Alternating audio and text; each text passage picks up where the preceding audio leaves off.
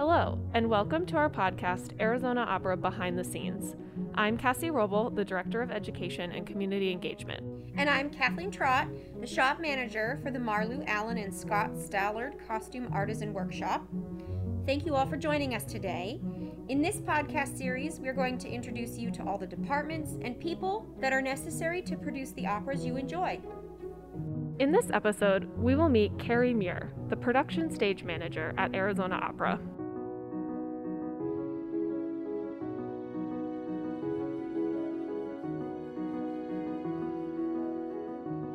So we'll start our episode, like always, with our trivia from last time.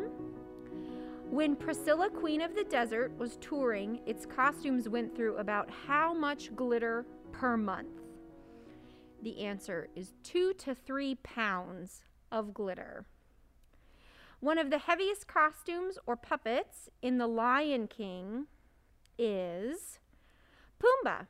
He weighs about 45 pounds, and he's worn using a backpack-like harness. We are so lucky to have Carrie join us today because we are currently in production for The Copper Queen. So thank you so much for making time to be with us, Carrie. It's a pleasure.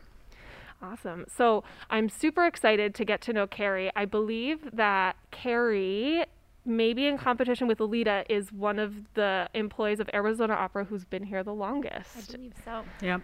Awesome. So to kick off, Carrie, will you tell us what you do at Arizona Opera? I'm the production stage manager. And what is that? Well, the stage manager, I'm the organizer, the coordinator, the scheduler. I don't make any artistic decisions, but I help all of the people who make those decisions make sure that they have all the information they need to make the decisions. I work very closely with the director to schedule rehearsals so that we have enough rehearsal time to stage each of the scenes and make all of the singers comfortable that they know they're staging, and also music rehearsals as well to make sure the singers are scheduled appropriately for all those sessions. Then when we get into the technical rehearsals, when we're on stage and we're working with lighting and so on, I really take charge of the whole organizing of those rehearsals, making sure the crew is where they're supposed to be at the right time, the singers are supposed to where they're supposed to be, and then I call all the light cues, sound cues, scenery moves. I call all those cues. So anything you see happening on stage from a technical nature, it doesn't happen until I've said go to one of the crew people. Or she gets upset. Yeah, that's for sure. Which nobody ever wants their stage manager upset with them. No, absolutely not. So that's super fascinating to me. I think something that I've loved so much about this podcast is that, and it's really nice that Carrie, you're the last one that we'll probably do for a couple months, and it's great to talk to you last because I really believe that nothing would happen without you. Oh yeah. Like absolutely. You would not know what we are doing. No, you would not see a show on stage if Carrie or another stage manager wasn't behind the scenes telling everybody where they would go, or no one would know what they have to do. So you mentioned in that explanation like things that you're doing in tech rehearsals and rehearsals and things like that. So what are you doing like during a performance versus pre-production? How do those differ? Well, pre-production, for the stage manager, it starts a long time before the rehearsals begin. We get a copy of the score of the opera. We organize it into what is called a scene breakdown so that we know who's in each scene, how long that scene is, because obviously the amount of rehearsal time you need for a scene is different if it's a 30-minute scene versus a 3-minute scene. So we do, and then we make sure we know which performers are in each of those scenes, and then that helps us with all of the rehearsal scheduling and so on. We go through the score to analyze it for when characters might be doing costume changes, what props are required, and we kind of generate a bunch of paperwork in advance, which is also then similarly generated by the director and the costume designer and everybody involved is generating their own paperwork, but then the stage manager kind of collates all that information and looks through and says, oh, I think you might have forgotten that this person might need a handkerchief in the scene or whatever. And then that creates the final version of all of that paperwork. And that's before we ever go into rehearsal. Then during rehearsal, the stage manager comes at least half an hour before rehearsal begins, sets up the room, makes sure the props are set for the scene we're rehearsing that day, make sure the room is tidy and clean and that the director's table is set up and everybody has a music stand who needs one and so on. And then during the staging rehearsals, mainly what we're doing is collating all the information about the technical aspects of the production so we can create the paperwork that we give to all the crew members so that we would see in the staging that this certain, an actor's going to take a chair off stage, and we know that the prop person has to take it out of their hands because they have to come right back on stage. So we make all the lists of everything that any person backstage or on stage might have to do. And then we can break it out into a document to give to the prop people, a different document to give to the set people, another document to give to the costume people, so that by the time we get to the stage, everybody has their paperwork and they can just start from the beginning of the opera and run the show from their paperwork. I'm sitting here just shaking my head, and I'm masked, but if you could see my jaw, it is on the floor because I just can't, I see Carrie around the office and know that she's super organized and she's always moving tables and doing, but it's to hear you speak everything that you do, it blows my mind. Yeah. You're magical. Well, and one of the things that the costume department in particular is always very sort of appreciative of in opera is that the opera stage managers actually do a whole bunch more paperwork than a musical theater or a regular, a straight theater manager does, because normally the costume wardrobe head has to go into rehearsals at some point and figure out timings and entrances and exits and what is on them. And it's so hard to do when you've only been in rehearsal for one time, because nobody ever stands in a rehearsal room where they actually are supposed to be. So then you stare at them. Did they actually exit, or are they on stage? Did they enter from the right place? Which character are they? Because they're just wearing their street clothes. You can't tell. But in opera, we have the amazing gift that the stage management department, who knows the answers, hands them to us, and it makes our life so much easier.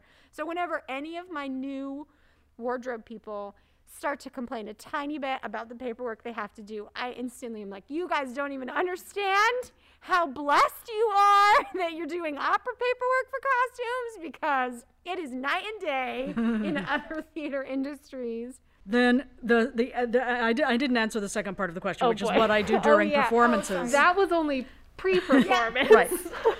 Then when it comes to dress rehearsals and performances, I just sit in my chair and turn the pages of my score and say go as many times as I have to. Well, stand by and go as many times as I have to. So the job gets really cushy, is what you're saying. The job gets totally cushy.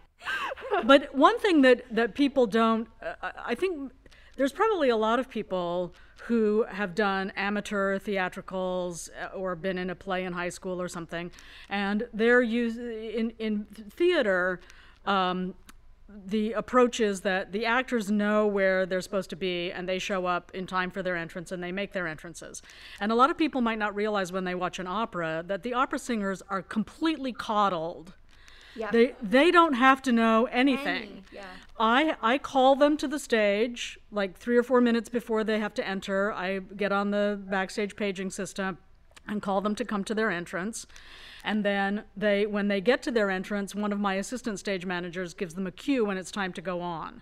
So they don't have to be paying attention at all, which, has its drawbacks, because then oftentimes they wind up on stage and they're still not really in character because they're just, meandering. But yeah. So anyway, that's what I do in the performances. The first time that my husband, he's been wrangled several times into being a super, and the very first time he was a super, he came from when he was in high school, just regular, where you had to know everyone's lines because your entrance was based off of it. Right. And so he sat in the dressing room and he mystified the other supers because he didn't know that it was called to the extent it was for opera. And so he was just listening, even though it was in a different language, he can listen. So he was like, oh, when this pitch is happening or when whatever. And so he looked at his co-supers and he said, Carrie's going to call us in like a minute. And then you did. And they looked at him like he had performed legitimate magic. And they were like, how did you do that? And he was like, I just listened to the show. Right. I just know where we're at in the show. It's so nice though backstage because you don't have to listen worry for Carrie to tell you what to do, and you do what she says, and you're golden. And every once in a while someone doesn't, and then Carrie has to get on the I have to say, one of the reasons, after I started calling people to the stage for their entrances and thinking, this is baloney, I shouldn't have to do this work, then I realized that it helps all the crew people backstage as well, especially the dressers, because the dressers are never going to know. You're singing in a foreign language. They're never going to know where we are in the opera. So it helps them to know, the performer I dressed just got called to the stage. I better go check and make sure I gave him his hat or whatever it is. And so it really helps once you realize that it's helping everybody, then, you're not so. Yeah, because we're not all on headset either. Yeah. So, because in some places, especially like big touring shows, the head of the wardrobe department is on headset. So they hear all of the calls and they know. But here, none of our wardrobe people are on headset. And sometimes we're in places where the only thing that you can hear is the calls from stage management. So it does feel coddly, but it is actually really helpful and takes a whole level of like confusion and stress out of your life because you know what's happening. That's what I was gonna say. Like I remember just from being a performer, a musician, it is not knowing when you're going. You just kind of have to guess. That is an added stress, and it must be really nice to know. I mean, they just trust that where we're at, and they can relax and kind of get in the zone, and you'll come out and call them. The fear of missing. Yeah, it goes away. Entrance when no one's calling you. Yikes. And then if you do, it's a heavy weight. Right, and if you do miss it, it's not your fault. Right. True. The other thing that actually is a benefit to the stage management staff is that if we weren't calling them, they would have a tendency to come to the stage 10 or 15 minutes earlier out of fear that they would be missing their entrance. Right. And then the whole cast would be standing in the wings the whole time in the way. While the tech people are trying to move things around and props are going. Yeah. So if they only come when they actually need to be there, it's a benefit to everyone. Helps everybody. Well, we've really dove into this, and we'll probably get into it a little bit more, but we would love to learn a little bit about you, Carrie. So we talked, I alluded to the fact that you are one of the longest running Arizona Opera employees. So do you know how long you've actually been with Arizona Opera? 21 years. I started in the fall of 2000, the 2000-2001 season. And in those days, the company used freelance stage managers. So they had 2 or 3 people that came regularly, but I had moved to Tucson, and so I was local and cost them less money. So they, started hiring me, just jobbing me in on a show-by-show basis. And after after I'd been here about 4 years, it was the summer of 2004, they had some change in personnel in the production department and decided to make a full-time year-round job of production stage manager, and so they offered it to me. And so since then I've been a full-time employee, but officially I've been working since the fall of 2000. I counted it up. I've done over 80 different productions since I've been here. Wow. That's a lot. How many? It is a lot. Like how many Bohèmes? Oh, probably like I'll half just of say them, right? too many.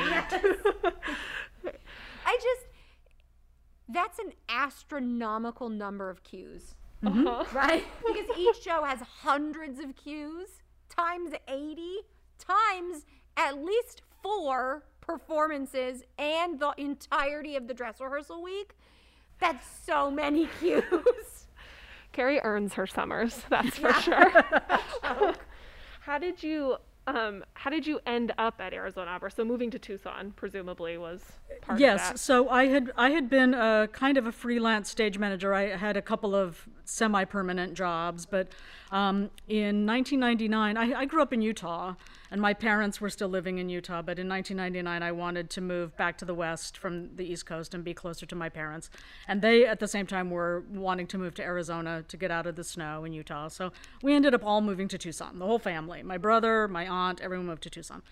So fall of '99, I ended up in Tucson, and part of the reason we chose Tucson was because I thought I could find work either at the theater company or the opera company. And so, I just started putting out feelers and had an interview with Polly Monroe, who was the production manager of the opera at the time, and she said, well, we'll have some openings next year. Let's get you involved. And I was very happy to do it, and extremely grateful when they offered me the full-time job, because that happened to coincide with when my parents' health started to deteriorate and I needed to stop freelancing and just stay home and look after them. So that worked out extremely well. Sure, and she's still here. Still here. Still here. Do you have a favorite Arizona Opera show that you've done? At Arizona Opera, my favorite was Zemir e Azor, which is the story of Beauty and the Beast. So we called it Beauty and the Beast. And it was a production that we co-produced with St. Louis, Opera Theater of St. Louis. I just found it a ravishing production, and I love Baroque music, and in my opinion, we don't do enough of it. Joe Spector, if you're listening. I love Baroque operas, and so it was a ravishing production. It was so much fun to work on, and the singers were great, and yeah, it was really good. So then before you came to us, what other kind of companies did you stage manage for? Well, I started out in theater. I never expected to do opera. I still love doing theater. I miss being in a room with the plays and, the actors, chewing over the script and trying to figure out what the playwright meant. I still miss all of that. My first professional job as a stage manager was at the Boston Shakespeare Company. And the second year that I was there, they changed their artistic directors and hired a young man named Peter Sellers, who has since gone on to a fair amount of fame as an opera director primarily. But we started out doing plays, and then we gradually started doing operas. So I worked with him for 20 years. But then in the meantime, I also moved to Baltimore and was on the staff at Center Stage Theater there for a number of years. So it was sort of like neither one was a full-time job, so it was kind of freelancing on both levels.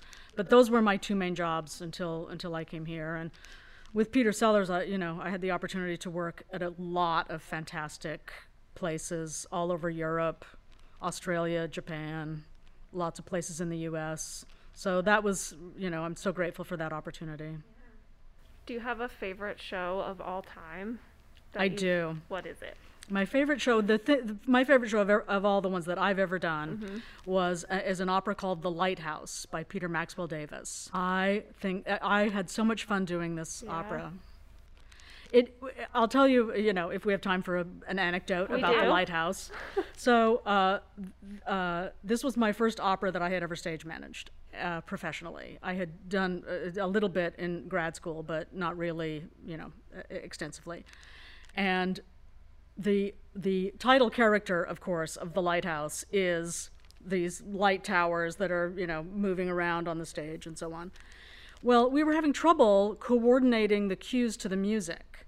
So at the last dress rehearsal, Peter Sellers said to me, I think you should run the light board. I don't think you should call the cues because there's just too much of a gap between the cue happening and it was an old 2-scene preset board. So it wasn't like just hitting a go button. Right. It was. You were. Yeah. So the first night it was terrifying, but after that it got to the point where I could actually play the light board like an instrument and respond to the conductor. I stopped following the score and just started following the conductor because I could, bring these lights up on this 3-count horn phrase while fading these out on the 7-count string phrase, and it really it became mesmerizing because of that connection between the lights and the music.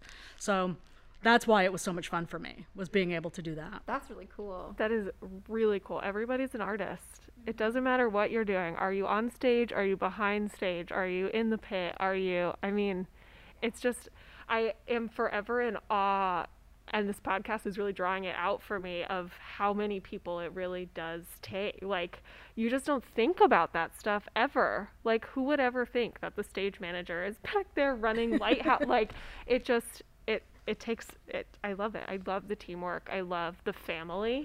I mean, you just, whether you've known someone for 5 minutes or 5 years, I mean, you're immediately family when you're doing a show together, and it's just so cool. I love every second of it. So I think you mentioned grad school. Where did you go to school at, and did you get a degree in stage management?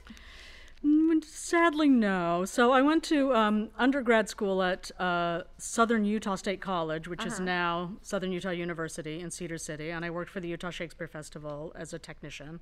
Then I went to grad school at the University of Missouri, Kansas City, where I got an MFA in design and technology. They didn't have a stage management program, but I don't think I would have been in it anyway, because I wanted to be a lighting designer then. Oh, well, then no wonder that board experience was so Right. good for you. It's Yes. right up your... Oh, yeah. So, but then when I finished grad school, I got offered this job to be the stage manager at the Boston Shakespeare Company. I don't know how that happened, but it's worked out well. Good. Hey. It's like, that reminds me of Alice, our Copper Queen costume designer. She has a similar story. I mean, she didn't intend to be a costume designer, and then worked in a costume shop, and here we are. I think there are a lot of us that has happened to. That we either just sort of fell in our laps, or we resisted it in some way. We are going to take a quick break from the episode to tell you about a few upcoming events at Arizona Opera. While our 2020-21 season is coming to an end, we are excited to announce our return to the stage for Arizona Opera's 50th anniversary season. The 2021-22 season will kick off in October with the MacDougall Red Series premiere of the Copper Queen film, followed by El Milagro del Recuerdo, a mariachi opera, in December. We will return to Symphony Hall and the Tucson Music Hall with Carmen, followed by A Little Night Music, and closing out our 50th anniversary season with Così fan tutti. You can find more information and instructions on how to purchase your tickets on azopera.org. If you enjoyed the Marlu Allen and Scott Stallard Costume Artisan Workshop Masterclass series this season, we will be continuing classes in the month of July for both adults and kids. More information will be released about these summer masterclasses soon. If you missed Arizona Arias, Studio Scenes, or any other Arizona Opera digital programs this year, they are available to you always on Arizona Opera On Demand. To never miss a moment, be sure to visit our website, azopera.org, check our calendar, and follow us on Facebook, Instagram, and Twitter. So if you weren't doing this, what would you be doing? I would want to be a librarian. That's what I want to do too. To be surrounded by books and people who are making no noise. Quiet. That's my dream. And everything is organized and lined up. That's my dream. Oh, yes. I love that. That's amazing. I love that. And they don't ever lose things. Right, everything's alphabetized. Yeah, oh yeah, the Dewey Decimal System. Oh my God in heaven. Yes. Oh my God, I love it. I love it. I love it. I love it.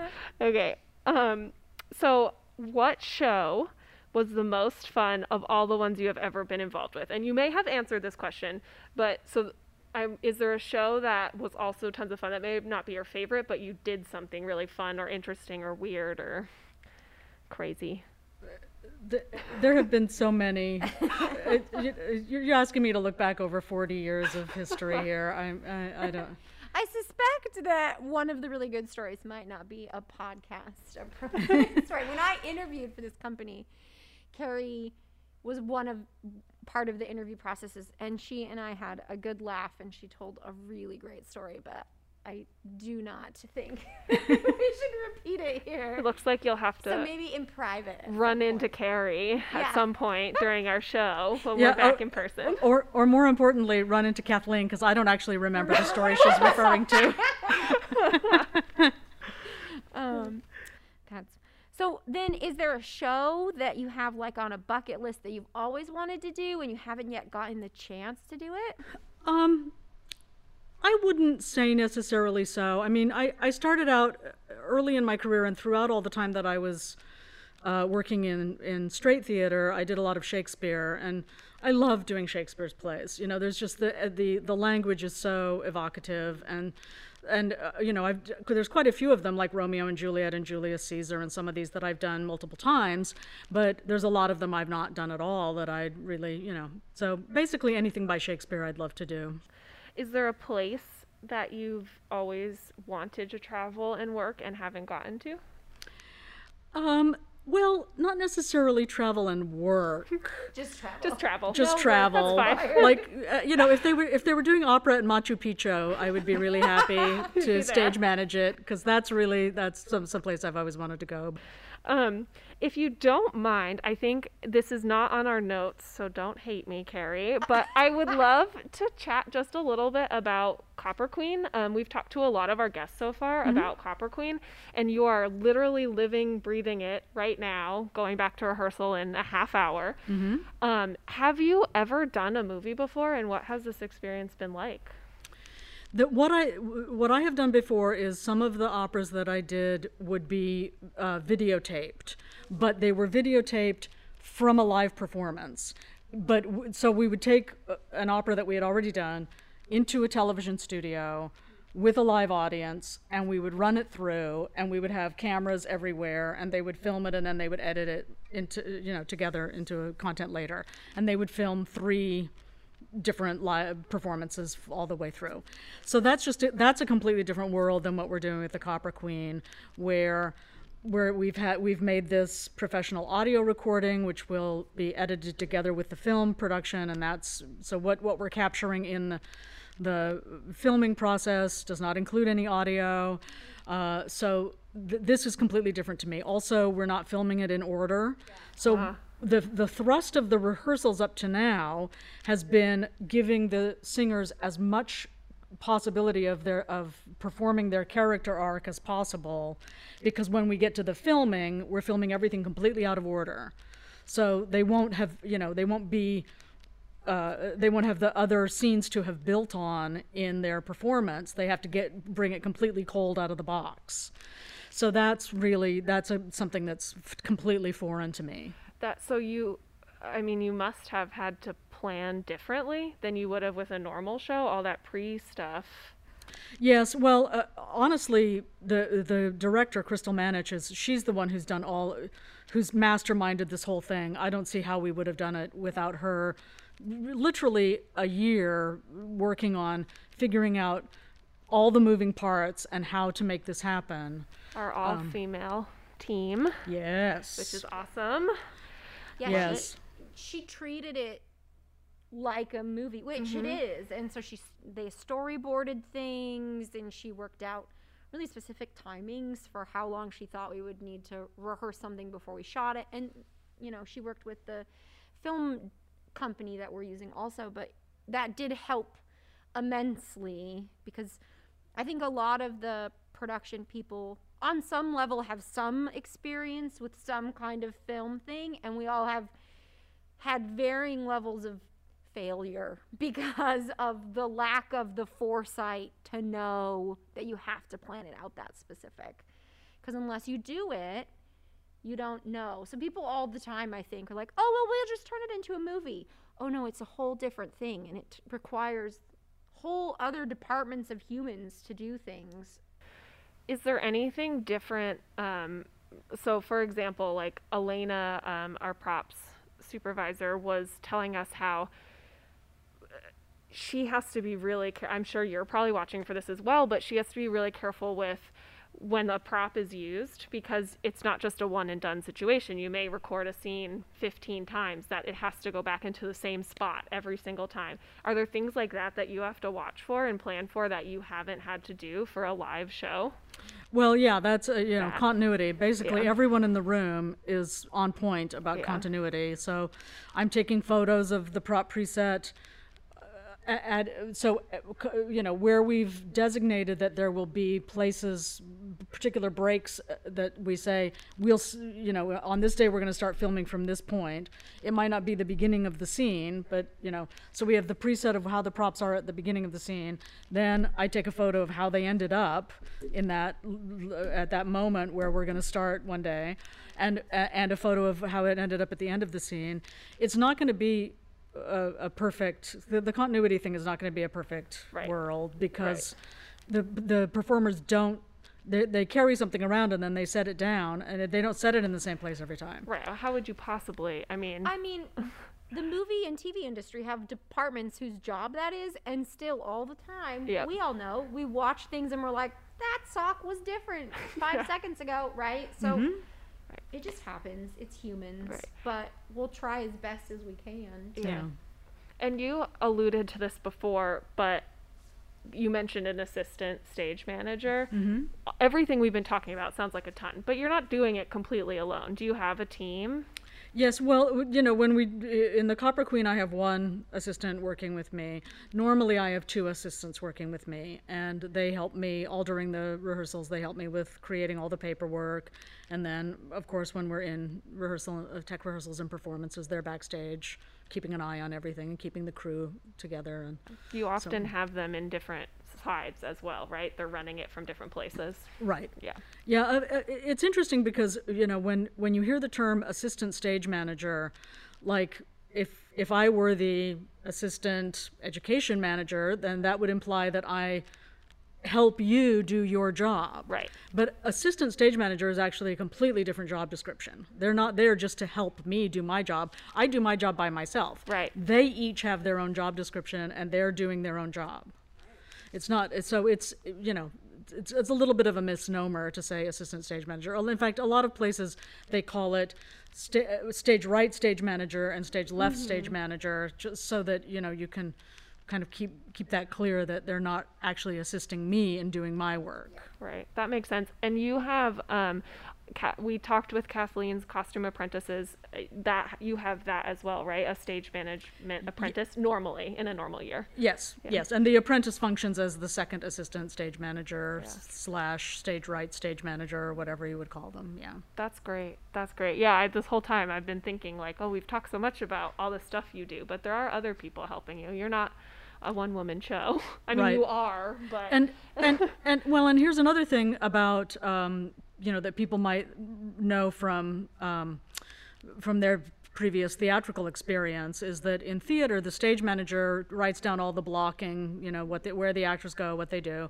and keeps track of all of that. But in opera we also have a person called an assistant director. Again, a misnomer, because that person has their own job description. They're not just there to assist the director. And the assistant director in opera is the one who's in charge of writing down all the staging and keeping the singers, making sure the singers are doing the right staging and so on. And so that's someone that we have that's part of our Marion Roos-Pullen Arizona Opera Studio, Haley Stamets, who's doing a bang-up job. And so that alleviates some of the work that a stage manager would do in theater. Yeah, that assistant thing, that's true. Because in costumes, I actually had to clarify this inside of our department a couple times, that people come in as an apprentice and they're like, oh, I'm going to be an assistant designer. No, there's a difference between a design assistant right. and an assistant designer. And here, you're a design assistant. Right. Because you don't actually design. Right. Sometimes you do get to make some specific choices, because the designer will be like, you pick a ring, it's fine, I trust you. But it's a job in and of itself. A design assistant is a job that has to happen. Otherwise, all the little bits fall through the cracks. So, all right. So then we're going to do some fun speed round questions. Where is your favorite place to stage manage from? The booth, Because you're away from everyone, because right? I'm away from the singers. This is her librarian dreams coming out right here. What is your favorite spike tape color? Teal. Teal, how fun. What do you do with all of those show binders after a production? Well, I save them as long as I can until we're overflowing and there's not enough space in the opera center, and then I recycle them. Librarian again. Yep. It's so hard to throw away a book. Yeah. And about how many Post-it notes, the little tiny flags, do you think you go through each season? Including my assistant stage managers, the whole staff, at least 500, probably more like 600 or 700. Those binders are like rainbow tabs, things of beauty. I love them. Just to clarify, since we have a couple minutes left, your first two questions, can you explain to those who might know when you asked, Sure. where is your favorite place to Yes, stage manage, I and you forget. said the booth? I forget that not everyone knows. Well, what's interesting to me is the reason I'm asking is before I got into the theater world and performing and things like that, I didn't even know that this existed. Oh. So what is the booth and where is it? I know it can move, but generally. Every theater has a control booth of some sort, and the control booth might be a suite of booths in which the sound department has one booth, and the light board has another booth, and the follow spots are in another booth, and the stage managers in another booth, and the super title operators in another booth, or it might be just one little space and everybody's crammed in there together. And it's always in the back of the theater so that you can see the stage, because that's the whole point. But depending upon the theater, it might be on the main level, or it might be way up at the back of the balcony, which is more likely where it is, because if the follow spots are located there, they need a steeper angle. And that's why when I was young, I didn't realize in Symphony Hall, you can kind of see there's a partial booth on the main level. But what most of you probably don't realize is way, way, way, way up in the very, very top is another one. And so that was something that I didn't know existed until I really got into the world and was like, oh, this is where you do these things. It's sort of akin to, if someone needs the analogy, where the projector is in a movie theater. Yeah. Right? Yes, exactly. Like it's behind a wall and back, and you don't ever really see the inner workings. Enclosed in glass, so it's soundproof. Yeah. Exactly. And then my last question, you said that your favorite color is teal, but what is spike tape? And what do you do with it? Okay, so spike tape is like gaffer tape. And what is gaffer tape, you ask? Gaffer tape. Spike tape is it's a cloth tape, obviously with sticky back, that we use for marking the positions of all of the furniture and scenery. And in the theater, when you mark the position, that mark is called a spike. Unless you're in Austria, where it's called a Termin, which is also the same word as appointment, which is odd. I mean, that kind of makes sense. So anyway, yes. So a piece of furniture. So for example, if you have a chair, the two rear legs of the chair get a little corner mark so you can see where the two back legs of the chair are. And historically, you put the spike marks on the upstage side of the furniture, in other words, away from the audience, so it's not as obvious. But if it's a chair, you have to know which direction the chair is facing, so you put it on the back legs of the chair. And it's always very brightly colored, so you can see it, I assume. Well, yes, and each scene has a different color. Right. So Act 1 will be Oh. teal, Act 2 will be purple, Act 3 will be Man, see, I didn't. yellow. I did not know that. The Yeah. very last in rehearsal space day, the thing that they do after everyone else is gone, they being stage management, is they pull up all of that tape because it can't stay down on the floor. And it's actually my youngest favorite day. And if she's here, she's so excited because she loves pulling that tape up with you guys. And then I have to fight her because she wants to keep that tape ball. Yeah, Carrie's making a huge motion with hands. Yes, the tape ball sits in her room, and I finally, months later, I'm like, Brienne, we have to throw that tape ball away. It is gross. The ASMs here have a tradition that when we pull up the tape, they make the big tape ball and Yeah. they take a photo of themselves with it. Yeah. I love it. And then they give it to Brienne. Yeah, she loves Oh, it. She loves pulling that tape up with them. It's really hey, silly. I mean, if she loves it, you might as Yeah. well use it while you can until she realizes, free labor. why am I doing this? That's great. I mean, see, you learn something new every day. I honestly had no idea that. It makes total sense that Yeah, the colors can't are say. themed to scenes, but I had no idea. I thought it was just arbitrary. Nothing is arbitrary. with stage Nothing. That's management. no, Nothing. nothing at all. Nothing. The color flags that they use for Post-its probably mean something too. Okay, so this more than you ever needed to know. The opera has 5 shows per season. All office supplies come in 5 colors. Post-it flags, highlighters, everything comes in 5 colors. So the first show of the season is green, the second show is blue, the third show is pink/red, the fourth show is yellow, and the fifth show is purple. So no matter what happens, if it's the January show, walking down the dressing room hallway, the dressing room signs are going to be printed on pink paper because that's the pink show. Show number 3, third slot. Changing my life right now. Yep. Color coordinate everything. Everything I see now, I'm gonna be like, what does that mean? It all means something. That's fantastic. Ugh, I love it. Well, it's been so much fun chatting with you, Carrie, and I'm so sad that we have to let you go back to rehearsal, but we are going to do our trivia before we let you go. We have about 3-ish minutes. Yep. Do I get to try to answer them? Oh, yes. do. So I know the answers, obviously. So you and Cassie Okay. can quote unquote compete because there's not really, but Okay. it's friendly. All right. Are we ready? I'm ready. Okay. The 1849 Astor Place riot in Manhattan, New York was caused by A, a prop being misplaced backstage, B, 2 actors arguing about who was the better Shakespeare performer, or C, a tech person sitting on the stage manager's chair. I really hope it's number 3. B. And you Definitely B. Do you want to know why I hope it's number 3, though?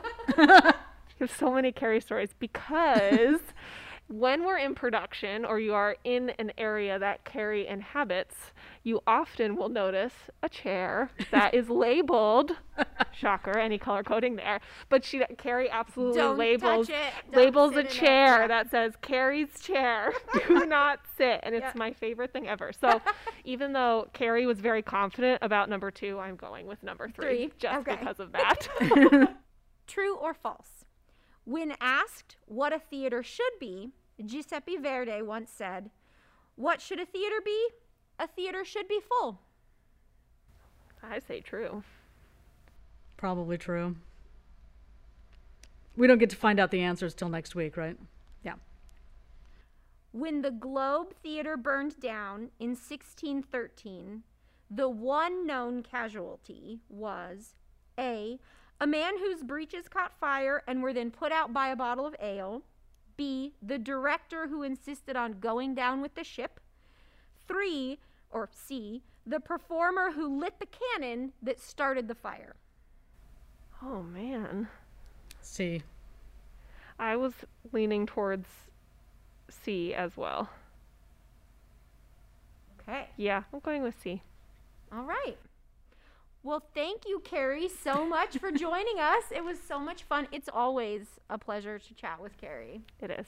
It is. Thank you so much. I appreciate you making the time. And I'm happy I was able to do it. Thank you. yeah, of Yeah. course. And so this is going to be our final episode for a couple months. We're going to take the summer, do some other recording. We may have a special episode here or there.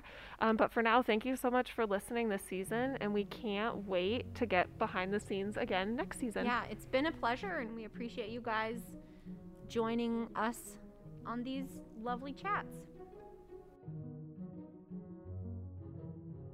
We'll be releasing a new behind the scenes podcast every month. So make sure you check our website, azopera.org. Follow us where? Facebook, Instagram, and Twitter. And you should join our email list so you can receive notifications about all of our upcoming events that you don't want to miss. Arizona Opera Behind the Scenes is made possible by our lead digital sponsors for the 2021 season, Ron and Kay McDougall. This program is also part of the Arizona Opera Next Gen initiative that encompasses a wide variety of programs that go beyond the opera stage to develop the next generation of opera artists, audiences, and philanthropists. To learn more about the programs that are part of Arizona Opera Next Gen, please visit azopera.org and click Next Gen Initiative.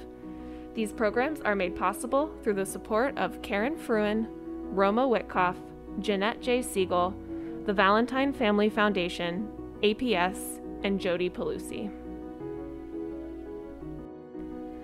This podcast is produced by its hosts with editing and music composition by Sean Mallow.